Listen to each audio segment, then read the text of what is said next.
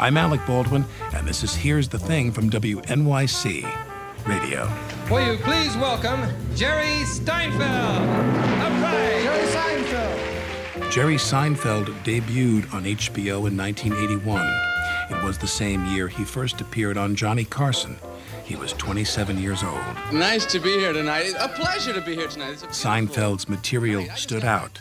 It wasn't about his upbringing or personal relationships. It was about our universal experience of everyday things. Pajamas have got to be the world's funniest clothes. Who designed them to look that way, like a little tiny suit? You notice? Little collar buttoned down. And a breast pocket. There's a useful item. Is anybody using the breast pocket on your pajamas? Seinfeld asked questions we wished we'd thought of. Then he'd answer them with a casual precision that seemed to spin comedy out of nothing. In 1989, 8 years after his HBO debut, he and Larry David created a weekly series that would change both their lives.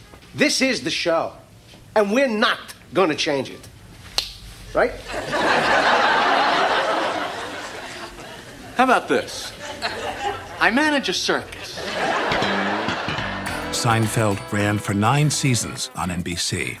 It was a critical and popular success.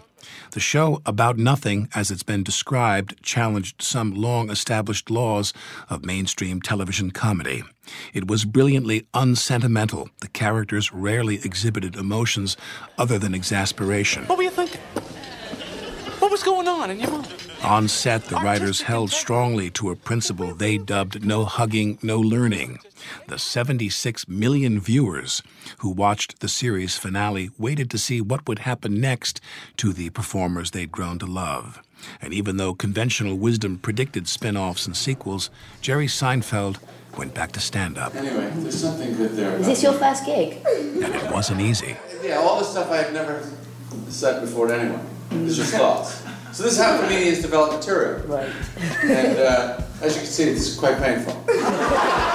He's done a few other projects as well. The latest on the internet is a show called Comedians in Cars Getting Coffee, which combines some of his favorite things, driving while talking to his friends, and drinking coffee.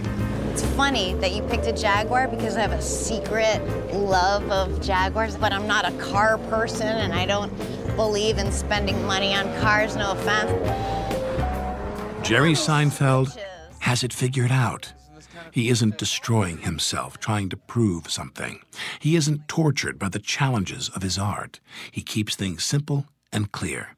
Take his regular morning routine when he wakes up. If my wife is up, I like that because I do not like cat pawing around. Right. I want to get up, let's go, baby. Yeah. So the first thing Reveille, I want... reveille. Yeah. I want sports radio on, and I wash, and I run the faucets, and I start splashing my face with water like Mace in The Hustler. Like Mace in I was going to say more like Joan Crawford before she goes to the studio.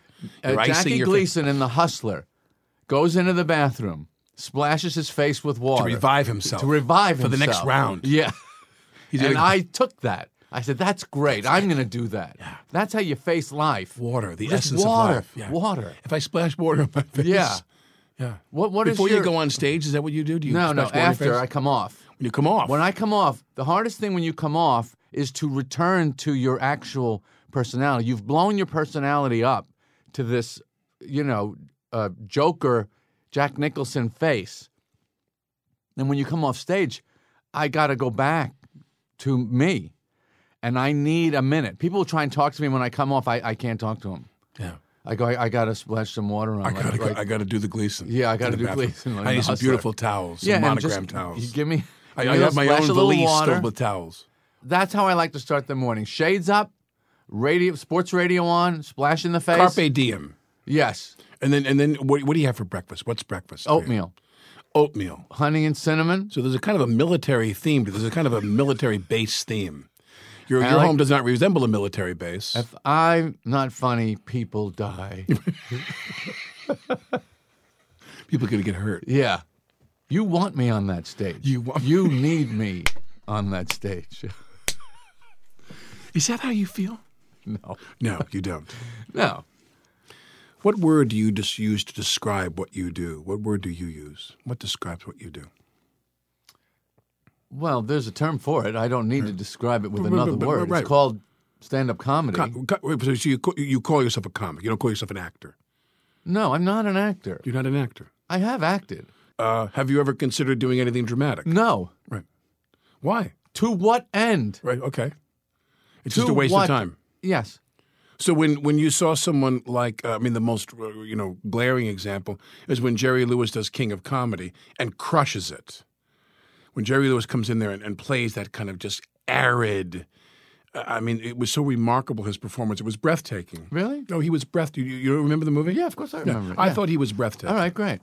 And you don't see yourself doing that kind of in reversal. In the hands of someone like that, of course you do something like that. But that's what I'm saying. But that's his movie, not mine. Are you mine. grading me? Am I not getting it right here? I'm just riffing with you. Yeah, no, I'm just saying that what I do is the only thing that makes sense to me. Yeah, but I'm not disagreeing with you. I'm saying that there are people that come out on film, comics, stand-up comics, clubs, performing. Maybe they go and do sitcoms where the shows are just beat, joke, beat, joke. They tell jokes. And then they go into the movie business, and there's some sense that there's going to be, and again, not just stand-up people, but the improvisatory groups, if they come from UCB or Groundlings, Corel is a good example. And they come on, and there is an amount of acting that's required. When you did your TV show, there was some acting that was required. So, I got to act the whole show. Right, but some say, so you don't call yourself an actor, though. You just say, I'm a comic. If I'm on the show acting, then I'm acting. I'm a comedian, okay? I'm a stand-up comedian. Right. That's what I call myself. Right. But I can act. Right. I just don't see the need for it. Okay. I don't think the world needs me to do that. Okay. We have Paul Rudd. What do you need me for? Right. You got Tom Hanks. We've got a guy for that. Yeah, we got a guy for that. Who can he do what I'm doing? Can he step into my shoes? No, there's many people that can do that thing. And I wish them all the luck and success. But my thing, only I can do my own head. My thing is to just, You probably splashed a lot of water in your face this morning, didn't you?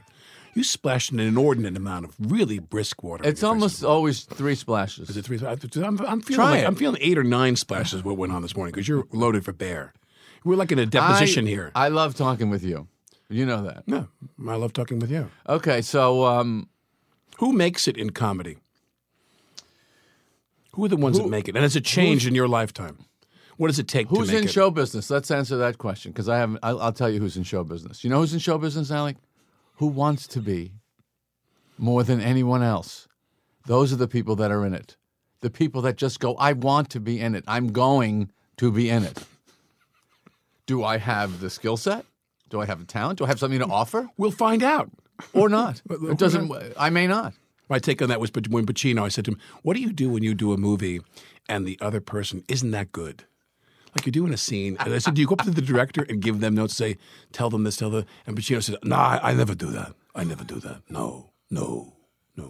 I said, what do you do? I said, what do you do when the people that you're working with, they're just, you're so talented. And it's like tennis, and you're hitting the ball with someone, and they're not that talented. And he said, Alec, all of us in the business are talented. Everybody's talented. Some of us are just more talented than others. But everybody in the room when you're working, they've got some kind of talent. Like you'd say, he has a talent for storytelling. He had a talent for this. But you're saying that determination is a big part of it. I'm saying it's most of the people we see in the arts are there not because they had the most to offer, but because they wanted to be there the most. Right. You believe, right? So when you're in clubs in your early years and you'd see people who were working, not that you cared about this or you were focused on this, but would you sometimes, because my friends who were in clubs and who were comics, there was a lot of evaluating of each other in the competition. It was very competitive. And would you look at people and say, I think he's got it or she's got it and they're going to make it and they don't, or this one doesn't? Yeah. And a big part of your saying is just the drive. Uh-huh. They want it. They're a dog on a bone. Yeah. You see a lot of that, don't you think? I think so. Well, in the movie business, you can see people who they put it before everything else. You know what I mean? They're not. What field of endeavor has the highest bullshit factor? Right. In your opinion? Because you've been in a number of different branches now. Well, I think, obviously, government is comes to mind higher first. than I think entertainment. Higher. Did you enjoy the Anthony Weiner show this season? Or not? The show that he put on for us. Right. When that was going on, were you disgusted? Were you going, I love this? I loved it because to me it was the visible man. Let's take off the face of the clock and watch the gears. And that's what that was. This is, we're talking about people are in show business because they want to be. He wants to have power. He just wants it. He wants it. And most of them have all the guises and veils and polish. Well, they pretend that what you just hit on a very important point, which is that they pretend to some degree that it's selfless. That they don't crave power. Right. But the other thing about Weiner that I found unusual. I mean, listen, I'm not going to say anything. I don't think I'm capable of saying anything that hasn't been said before. But the idea that you want to take pictures of your genitalia and send it to women that you barely know. I wonder if there's an unconscious part of him that's like, I'm going to send pictures of my genitalia to a couple of women who I don't even know that well. And let's see what happens. Let's roll the dice here. I'm putting all my chips on black 29. I'm all in. I got another pile, and I'm all in on sending this chick a picture of my you-know-what, of my personality. I don't have that desire. Right. I'm not sitting there sex is easier to understand than his get-off was ding. He looks at the phone, ding. That's it. Just press send. Where's the thrill? Everybody has some component of them for what I call negative excitement. Like what's your thing you want to do that you indulge, some weakness of yours. You know what I mean? Right. Some people have food issues. They have drinking issues. What would be mine? What would be yours? I don't think I mean, beyond tomato sauce, maybe. Tomato? Yeah. That's your weakness? That's not that yeah. You are, and for people who don't know you, see, this is the thing that in all honesty, I always, when I think about you, the list of things I think about is how not just professional and committed and all those other kind of lame lazier words, but how, just focused and hardworking you are. Like a lot of people look at you and view you as someone who is. Well, but let's be very candid. I mean, please speak you're someone. soldier. People view you as someone who is this incredibly gifted person. I love this show. Right, and no, you are. But the point is that you don't work. It's like you go really? do things like you going on a trip to go do some gigs. It's kind of a thing. You're probably just doing a favor for someone. I think that's more you. I don't think that's the general perception. I think that's you. Oh, you do. I think your image of me or what you think, I think that's your sense of I'm it. projecting. Yeah, I think you're projecting. Okay. But you know that's not me. No, not at all. You know that I love to work. You're incredibly so. But not... I'm not driven by anything. You're very healthy. I'm not driven by anything unwholesome. But you're healthier. But you are healthier than anybody else I've ever met in your profession. Everybody else I've met in your profession, it was you could do Saturday Night Live and be roaming the hallways of that building with them over the course of it's really more like 4 days, it's not a full week, and you're around them. Other people I did a sitcom with, other people I've been around a lot of people who make their living in comedy. I made films with them, right? And some of them you'd be around them, within 10 minutes you understood what was really their deepest problem, right? That they hadn't resolved. Right. Some of them it took a question of a few days. You don't have any problems. No, I don't. But I do relate very deeply to all of those people you described. Why? In fact, I was watching the Emmys. Is the only part of the Emmys that I like when they do the Comedy Writing Award, and each comedy writing staff puts up funny pictures. And then when the actual staff comes up on the stage and you see these gnome-like cretins just kind of all misshapen, and I go, this is me. This is who I am. That's my group. That's my people. Yeah, but you don't Marty Feldmans. Yeah. Do you see that in me or no? No. Okay, well then you've learned something here today. What did I learn? You learned that despite maybe I am healthy and somewhat functional, but I see myself as one of those guys. Do you really? That group of Colbert Report writers that are just. It looks like Madagascar. We would never let them speak at the microphone. No. Colbert must accept the award. That's where I want to hang out with those guys. You do? Yeah. Like Barry? Yeah. Right. Yeah. You're more comfortable with the Barrys of the I'm world. only comfortable with those people. Really? Yeah. Describe Barry. You have a special relationship Barry with Barry. Martyr is my very special friend. Barry is the author of the Letters from a Nut book under the nom de plume Ted L. Nancy. And he is he's also a fascinating compilation of function and dysfunction, which any interesting person is. He's a guy who's, what I love about Barry is I can call him right now, it's 11:30, that he will just say hello. He's always there, always at home. He's got a red couch. His living room looks like a murder scene. This, very scary-looking stains on a white rug. Where does he live? He California? lives in Toluca Lake. It's in Toluca Lake. And we talk every day, usually an hour. On a good day, 2 hours. And we were like talking yesterday about Chantix, the quit smoking drug commercial where they list the side effects. And one of the ones that people have experienced with Chantix is weird dreams. And now we're trying to figure out, well, what's a weird dream? And do they have a hotline that you can call up and say, Bob, I got a guy here's, woke up, he dreamt he had orangutan feet. Is that weird? Yeah. And he goes, no, I've had that one, That's not weird. That's not weird. Who doesn't have weird dreams? There's no dream. It's not weird. Exactly. It's redundant. I had a dream last night. It's funny you should say that because I don't dream. Do you dream? Are you a dreamer? Everyone dreams, Alec. You do? I don't remember my dreams. Very rarely. Yeah. You're a good sleeper. Yeah, good sleep. The super healthy man that you are, that man, the water, the reveille, the up in the morning, I don't want a cat paw around, that man sleeps well. He sleeps well. Yeah, because I haven't... You lay down in your pillow at night I haven't and done you go, bad I've given things right. to people. I have nothing to keep me up. Is that what keeps people up? Yes. Is that what keeps people up? Regret. I don't think I do bad things to people. In the Jewish religion, we have a day, the Day of Atonement. It's Yom Kippur. When you think of the things that you did during the year and you repent. So when that, you that think, day is so for you, that's a very short. It's almost like a moment. Yeah, I turn the page. I just turn the page. Exactly. You walk down the street. You kind of look down at a crack of the side of a fruit and count to 3 and go, "Okay, I'm done. I atoned." Yeah. You thought I did snap at that woman when she spilled the coffee on my linen No, I would jacket. never do that. You would never do that. No, I would never snap at somebody. Never. Never. I wish I could say the same thing. I have snapped at some people in my life, but a certain breed of people I thought were. Nothing gets me more upset than you paying attention to those reactions. Giving them I don't like that. I do have because I try to glorify. you're one of the great entertainers that we I try have. to glorify it and call it like I have like a Bruce Wayne syndrome. I got to put that cape on. I got to get out the door and I got to straighten these people out.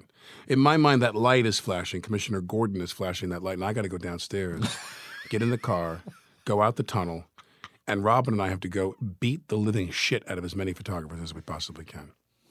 You talk to him for an hour or 2 hours. Is it a therapy for you?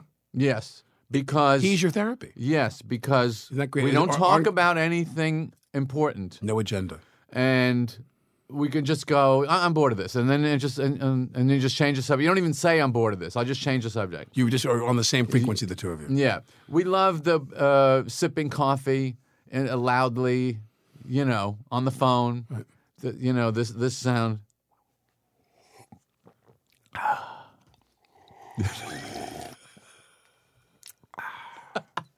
I like to tighten my jaw. I do like tight. To get back to Barry, because I have a friend like that, my friend Ronnie Dobbs. No, but I find that we all have to have a person who is that kind of a soulmate where you can really talk. And it's interesting that it's a guy. Like my wife now is very close to that. I mean, I can tell her anything. I can say anything. Wow, that's amazing. I can say anything, and she'll look at me, and there will be some judgment because all women want to fix the man they're with. Right. They want to think that they have some that they have some kind of supervisory function in our lives. Yes. I've learned to have my wife take my inventory. Right. Tell me what's really going on. Show me what I'm missing about myself. Right. See, what you're not seeing is, and now what I do is I sit there and I go. First of all, I go like this.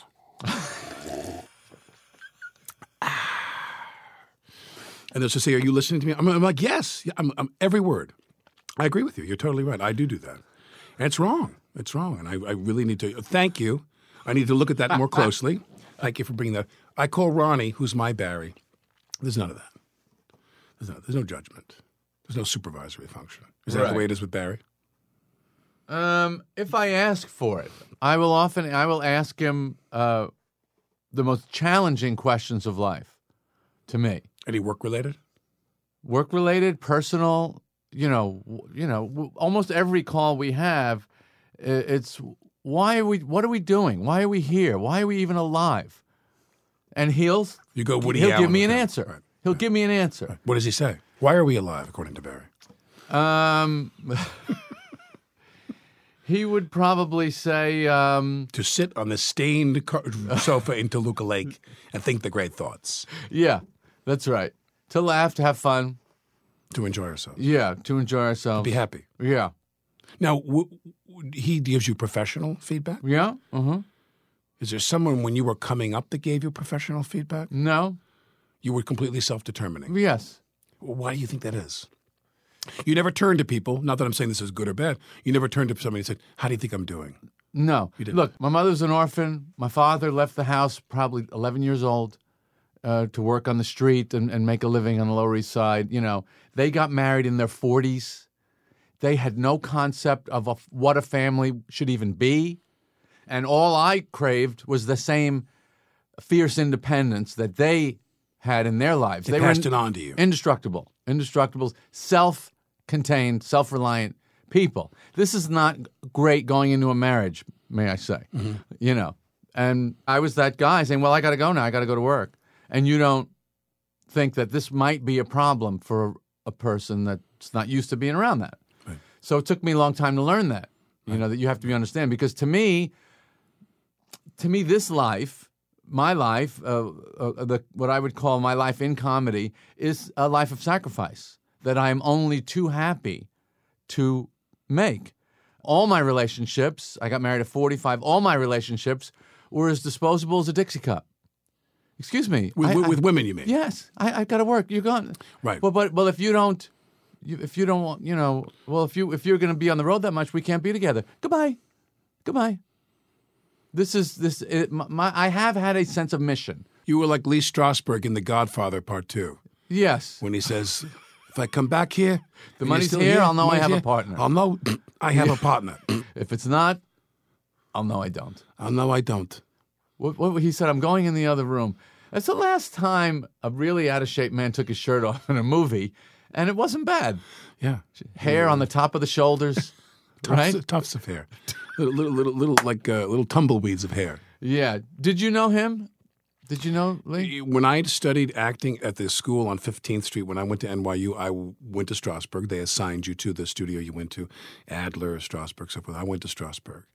And I had wonderful teachers, Marcia Haufrecht and Jeffrey Horn is a wonderful teacher, beautiful people. But, the method of Strasberg was very severe. Did it work for you? Were you like one of those? Well, it opened up your eyes to the idea of whatever word you want to use. I'm never going to use the right word for everyone. To mine your past and mine your emotional fabric to get where you want to go. Whereas Strasberg and Stanislavski both, people don't necessarily stumble across this fine print in all these writings of theirs where what Stanislavski and Strasberg both said is that the method, so to speak, is something that you apply only if inspiration fails you. You don't need to go off into a room and twist yourself into some kind of psychological pretzel to do this work. If you can just say the words and you're there, you feel connected to the character in and of yourself. Do you have a desire as an actor to be one of those guys? One of those, I'm going to take my rib cage and separate it. When I was younger, I did. You did? When I was younger, I did. Did you feel, was there a role where you felt you got close to that? When I did Streetcar Named Desire on Broadway and Amy Madigan, I would scream, Stella, Stella, for her to come downstairs. Right. And Amy would come. And the minute I would touch Amy, I'd burst into tears. Wow. And I remember I loved Amy more than any woman I ever loved. At that moment. Right. I mean, and it was real. Right. I was in love with Amy. Do you think I'm capable of that kind of work? I think you are, but it would be a tremendous mistake on your part. It would be one of the poorest choices probably in show business history for you to go and decide what do you want to do, a streetcar on Broadway? I was in an acting class where the guy did have me play Brick, but that's Cat on a Hot Tin Roof.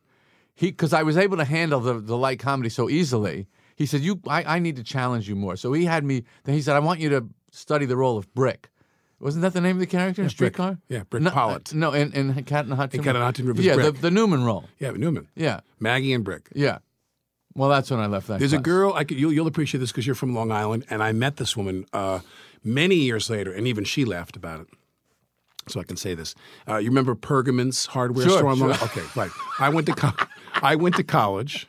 I went to GW for 3 years, and I took my last year there, my junior year, before I climbed over the wall there and went to NYU to study acting. I took acting for non-drama majors.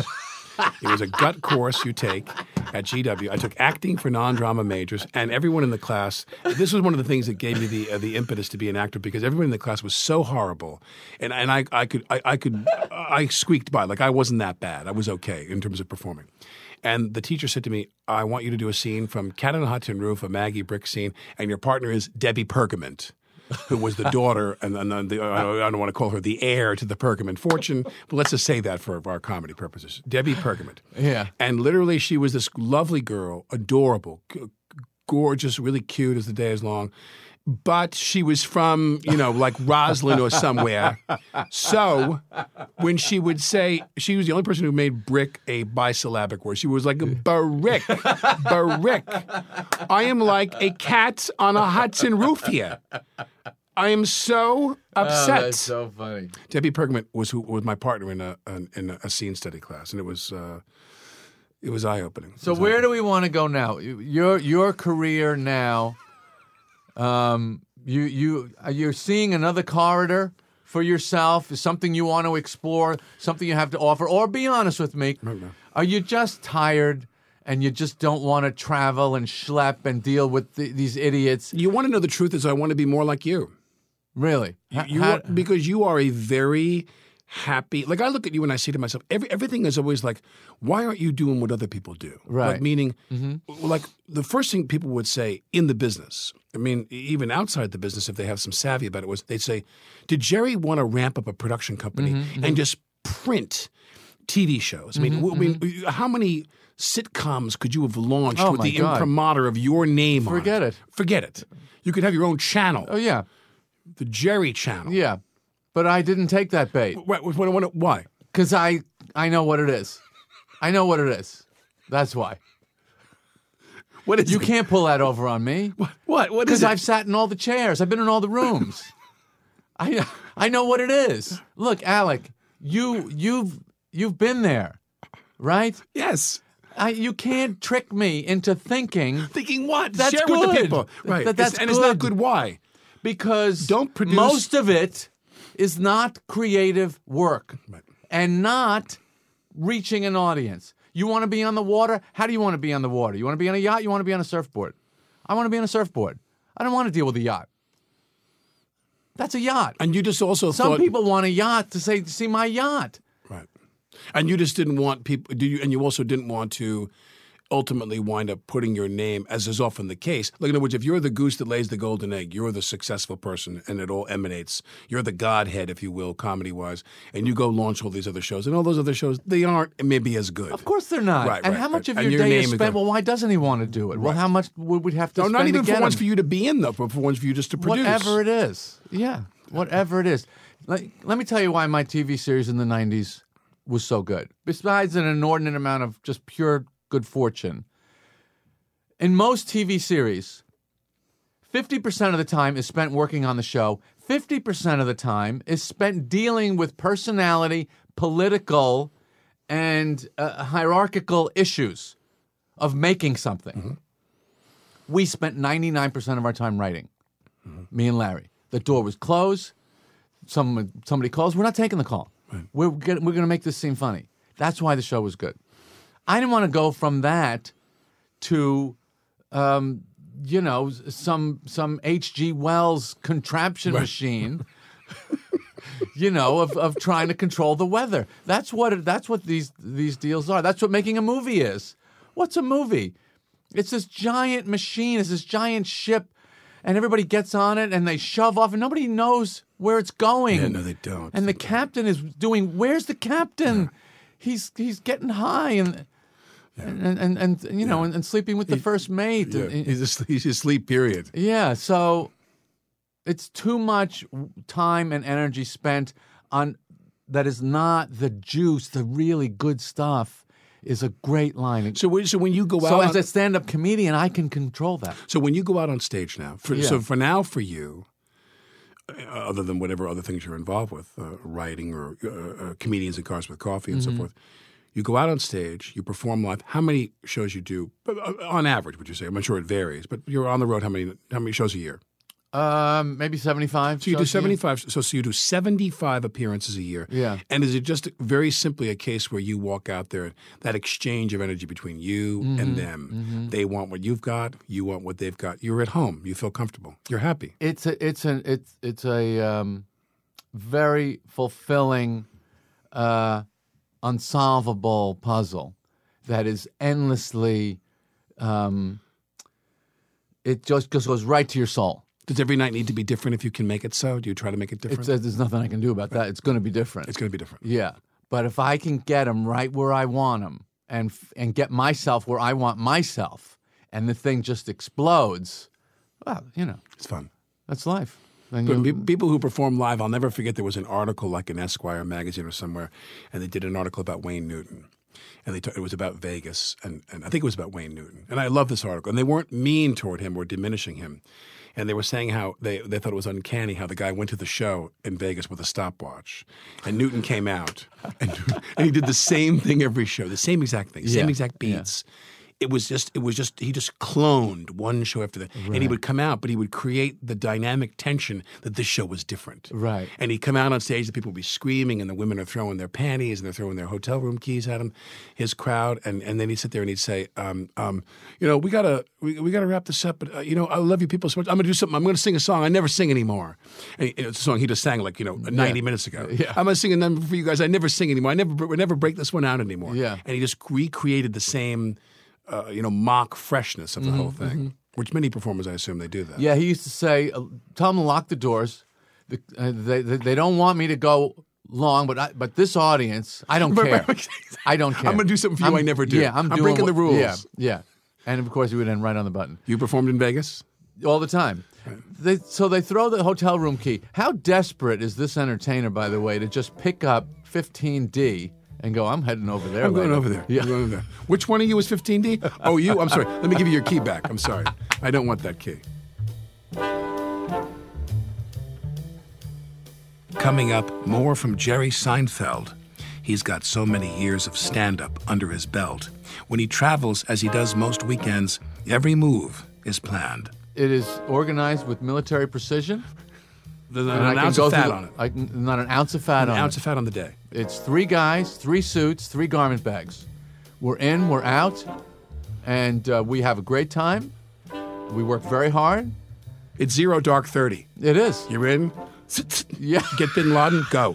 That's go. right. Yeah. Fingerprint the dead body, zip bag, body bag, go. It's a beautiful thing. This is what I was given from the TV series, that I could live like this now. Yeah.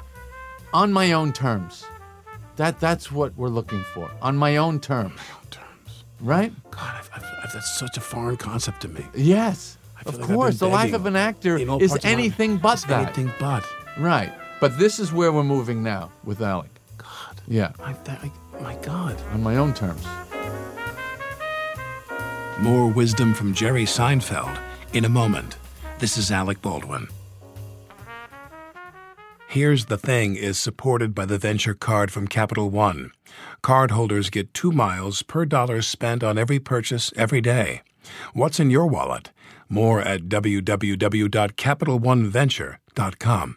Here's the Thing is supported by GoToMeeting with HD Faces from Citrix, designed to be a fast and simple way to meet and collaborate with clients and coworkers online. GoToMeeting lets users share screens, change presenters, and turn on their webcams to make a meeting a high-definition video conference.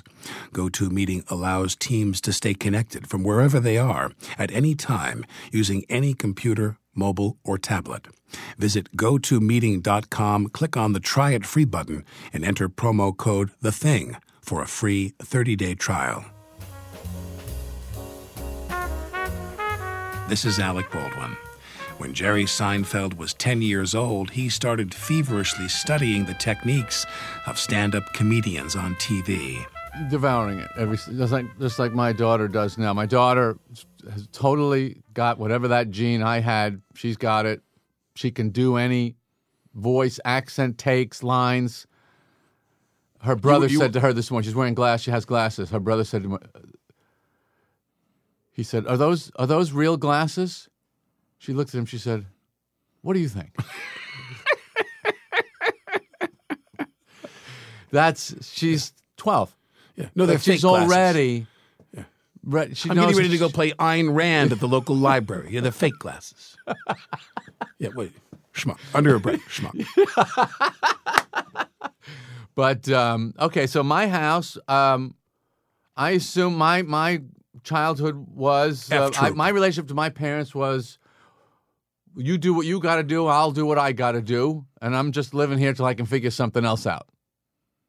That was my house. And to me, that was great. We've talked about this, you and I, before. Everybody was very independent. Yes. My father never hugged me, never told me he loved me, never threw me a ball. No problem. I'm good. I'm good. You're good. I'm watching good. F Troop. You go do whatever you got to do. Right. Me and Larry Storch are having some time together. Right.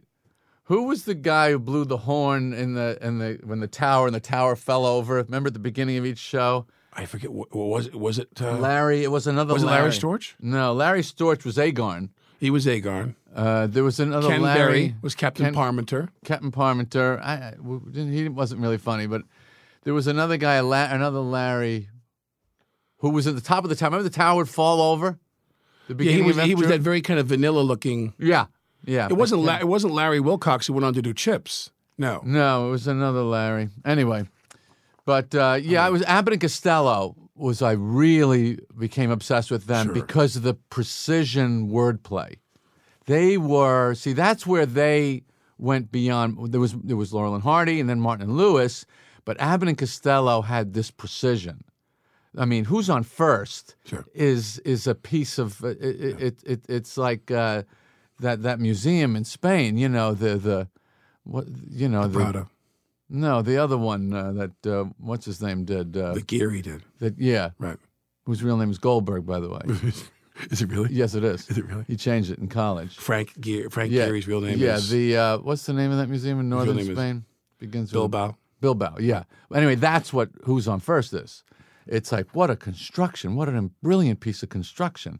So, and when I heard things like that, I just would get very excited that you could do things like that with words and ideas and attitudes and have laughs, have laughs. I remember when I was a kid, my dad would go to work, and my brothers and sisters would go to school, and my mom was lonely. Mm-hmm. I probably missed school like 30 or 40 days a year.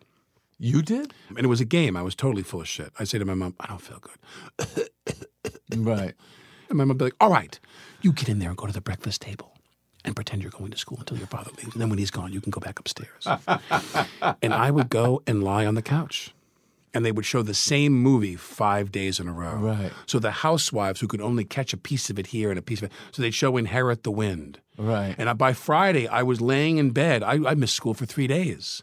And Friday, Spencer Tracy would say, this man wants to be afforded the same rights as a sponge.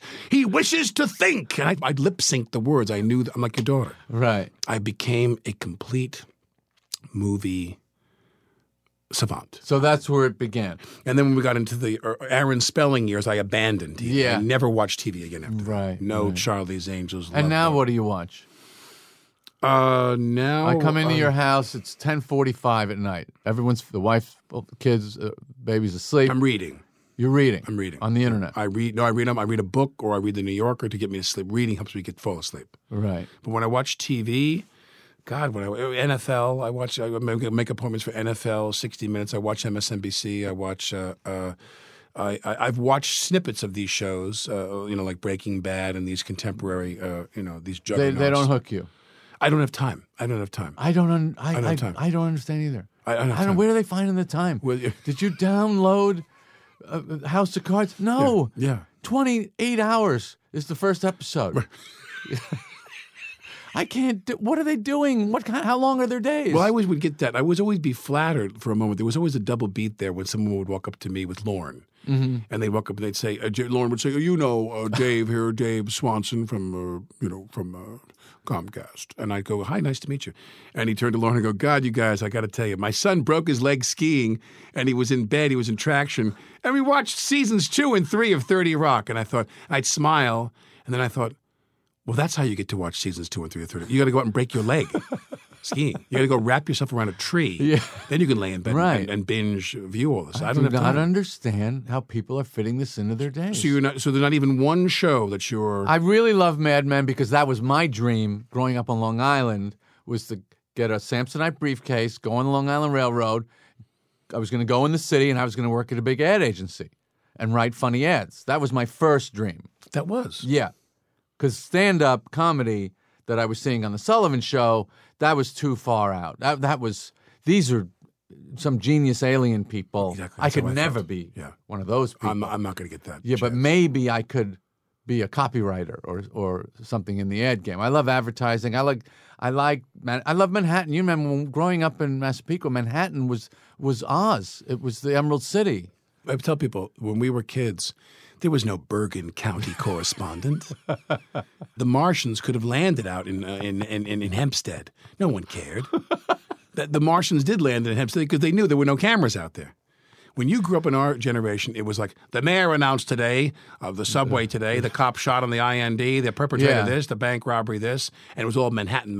The Garden today, the heavyweight champ. Everything was Manhattan, not even the other outer boroughs. Right. And when you lived where we lived, that was Saskatchewan to the media. Remember Alan Burke? Did you ever see Alan Burke? Yes. And they would come up. They had never correctly estimated the average height of a New Yorker. The podium was always way too high. Mr. Burke, I just came in from Mars. We're the taxi and limousine commission there. They would always bring it right back to some New York issue. Yeah. So Mad Men, that is my fantasy. And that lasted how long? When did you cross over and decide I could do the other thing? How old were you? It was in college, Queens College. What'd you study there?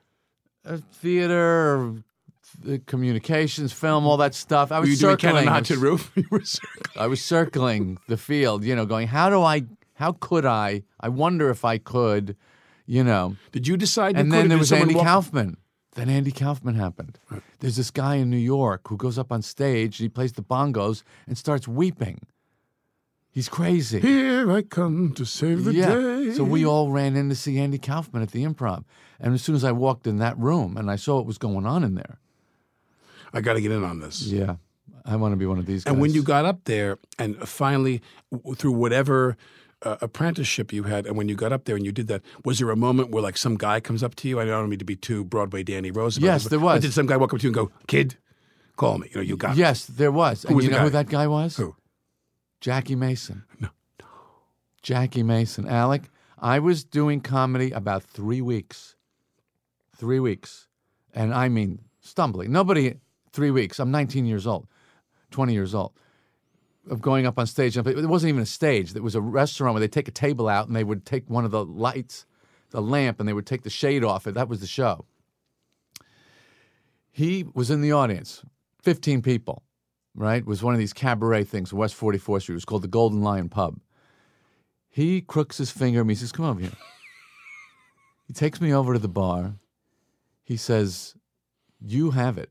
He says, you are going to be so big. He says, it makes me sick to even think of it, of how successful you're going to be. And I was just starting. Wow. And that was it.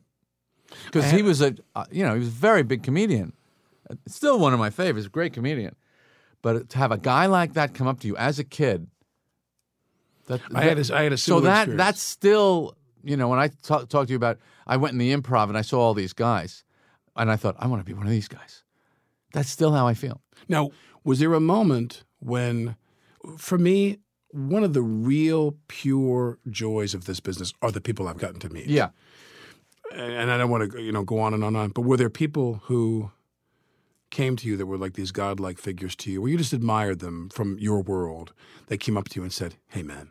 They winked at you and said, it could be Carson across the room. Well, Jack Rollins, who I looked up because I saw your movie, which I loved, Blue Jasmine. And you were great in it. Kate was great. And I see Jack Rollins is in the credits. I look at him, he's still alive. He's 98. Yeah. His daughter was a waitress at a comedy club on the Upper East Side.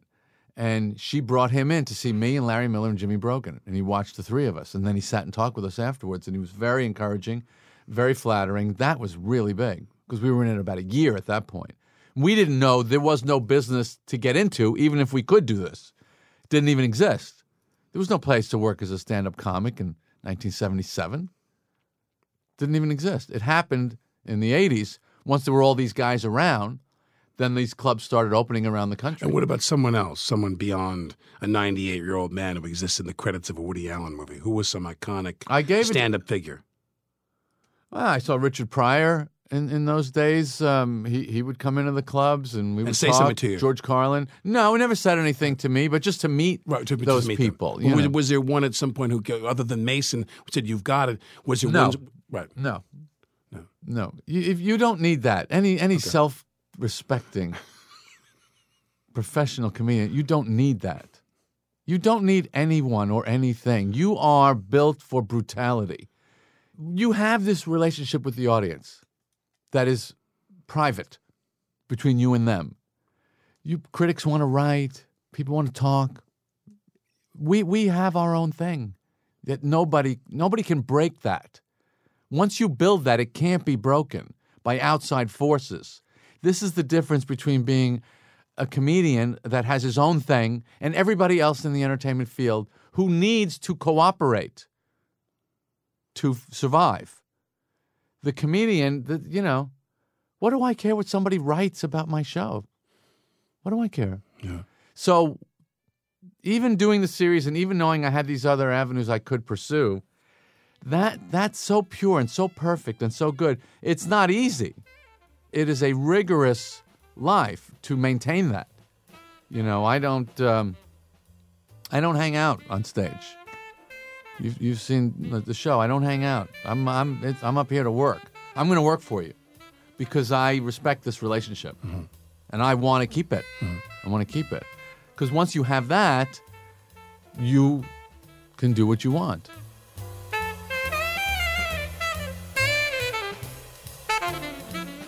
Jerry Seinfeld has meditated for over 4 decades, and it shows. He says it makes stress float away. I wanted to find out more about Jerry and meditation, so I called him. Transcendental meditation, that's what I do. Okay. TM. Right. And how long have you been doing that? Since 72. So when did that come into your life? You saw a billboard when you were at the Long Island Railroad Station? Union at Oswego State University where I was Seriously? enrolled because I couldn't take senior year anymore. So I left high school 6 months early and got into college and left in the middle of senior year. Now, I know you didn't do that. No. Because you were handsome and the girls were hanging off of you, and senior year was fantastic for you.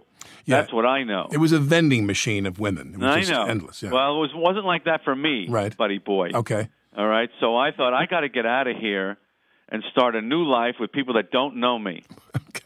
So I went to Oswego, and while I was there, and I remember this is still in the flora and fauna of 60s experimentalism, so transcendental meditation, somebody told me about it, I don't remember who, and I thought, well, let me see what that's about, and I went to the thing, and I learned the technique. It cleared up my acne immediately. I had this great energy and focus, and I've been doing it the rest of my life. So you sound, when you say you learned the technique and it cleared up your acne and you had energy and focus, it sounds like you ultimately had the sex that had been evading you up till then before you went to Oswego. That's correct. So the TM was really a pathway to sex, correct? What isn't? Right. How can I do it? Where do you do it? Can you do it anywhere, or do you have to be in a sacred space? You can do it anywhere. I'm going to get you doing it now. I want You're you to my get me next doing victim. it. I want more energy, more focus. I want my acne to clear up. Well, you can't have more energy. You can't even dispose of the energy that you have. It's true. But it's toxic energy. It's more like a Chernobyl than it is a kind of a Okay, well, babbling this is a different. brook. This is a nice energy. really nice. Here's how I'll describe it to you. You know how 3 times a year you wake up and you go, boy, that was a really good sleep? Yes. Imagine feeling like that every day. Oh, my God. That's what it is.